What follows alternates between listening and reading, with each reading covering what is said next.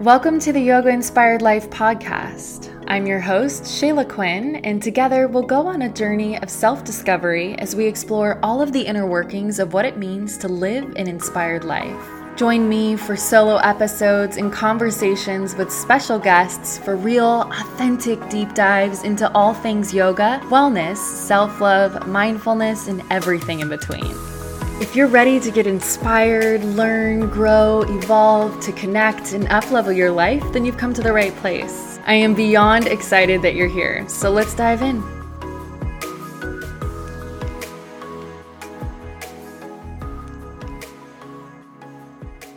What's up? Welcome back to another episode of the Yoga Inspired Life podcast. Today, I am continuing the conversation once again around manifesting. I've just been really into my own manifestation practice, and we are officially 1 week out from the start of the next cycle of my 12-week program, which is also called the Yoga Inspired Life. I'm super excited about it. I still do have a few more spots. So if you are vibing this podcast and what I share on my YouTube channel and Instagram, and you've been thinking about joining, it's not too late. I still have space for you. I'll leave all the links in the show notes, or you can send me a DM on Instagram, but let's get into today's episode. If you missed the first 2 episodes in this podcast series, definitely go and give them a listen to get all of the goodness on this topic, because we went over a very basic Cliff Notes version of manifestation in episode 48. And then in episode 50, we dove into limiting beliefs and core beliefs. And then today I want to talk about another important and sometimes challenging aspect of manifestation, and that is shifting into an energy of and being open to receiving.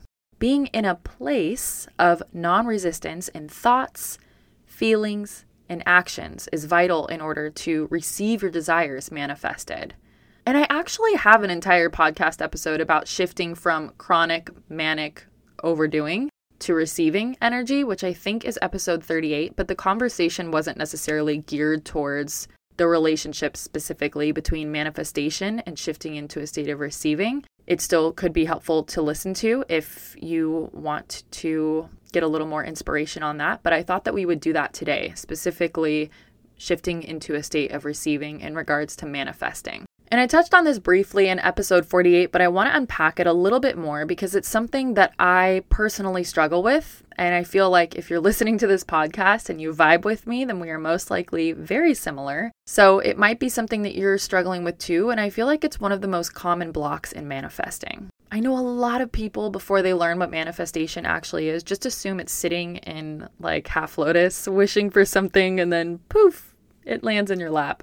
But manifestation in general is an active practice, which means you are actively doing. However, there are some subtle layers of manifestation that require a more passive energy, like surrendering and shifting into a state of receiving. I've shared about this in a lot of different podcast episodes and on my YouTube channel and on my Instagram, but I am by nature more of a doer than not. I love being productive. I love taking action. I love getting things done. I've always been on the move. I'm on the go. And all of that natural doing energy, coupled with being in a state of fight or flight for many years while I was in a toxic and abusive relationship, as well as a super toxic job environment, I really learned how to amplify my masculine energy for many years. And without even realizing it, I conditioned myself to let my masculine energy be my default, which has made being in my feminine energy, or rather allowing myself to be in a state of receiving, feel completely foreign and uncomfortable.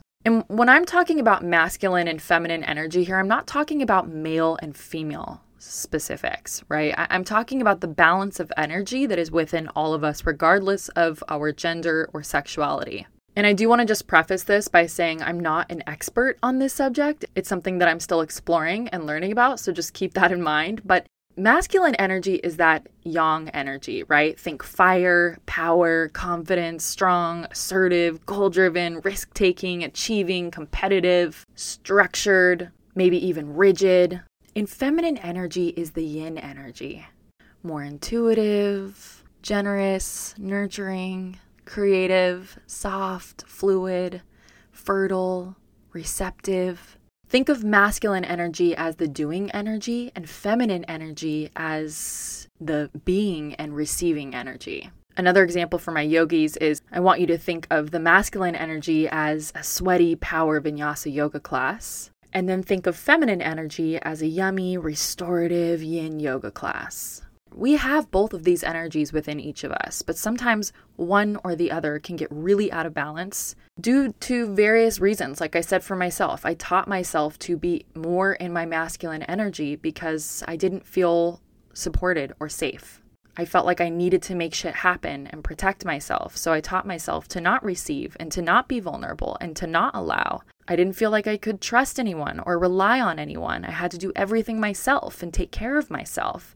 In order to really find your flow and align with your authentic power and utilize manifestation in the most effective way, you do need both the masculine or doing energy and the feminine energy or the receiving energy. But I find more often than not, given the times that we live in and the pressure from our society to do more, a lot of us tend to shy away from that allowing and receiving energy. We can almost get panicked when things aren't happening or we feel like we're not doing enough. I cannot tell you how many times I've found myself feeling like I'm energetically strangling my desires or ideas. And I just feel like I'm hitting a wall. And because my default mode is that masculine doing energy, my first thought is that I need to do more, or I need to do this, or I need to do that. And I need to push through, and I need to force, and I want to figure it out, and I want to know why it's not working. When in reality, when you feel like you're hitting a wall and there's pressure energetically and things feel hard and you feel like you're grinding your gears, that is a sign that you need to shift into a state of receiving. That is an invitation to let go and let it be, to allow. The answer isn't always to take action. Sometimes the answer is to let it be and see what comes up. Just like throughout a 24-hour period, our human bodies need time to sleep and regenerate. Our manifestations require the same time and space to expand and grow and shift. So while my advice to anyone that I love, if they're feeling energetically stuck or stagnant, would be to take action or move, sometimes the action is to soften, let go, and be open. As someone who defaults to leaning into my masculine energy, I think that's why I was really drawn to yoga and meditation in the first place, right? Because it allowed me to bridge the gap between my masculine and feminine energy. And it allowed me to shift into a state of receiving and into a state of being versus doing, which is something that I wasn't really doing at all at that time. Even in my childhood, a lot of the times, I felt like I had to take care of myself. I felt like I had to protect myself. I felt like I had to figure it out on my own. Learning to support yourself in a way that's not from that masculine energy, but rather from a nurturing, supportive, loving energy is really powerful too. And I think when we get too caught up in the doing and the forcing and the pushing and marry ourselves to a particular idea of how we think things should work out or look, we oftentimes miss the magic of our desires being manifested in a different way, which can sometimes be even better than we could have even imagined. Manifestation really requires you to suspend logic and instead invite magic.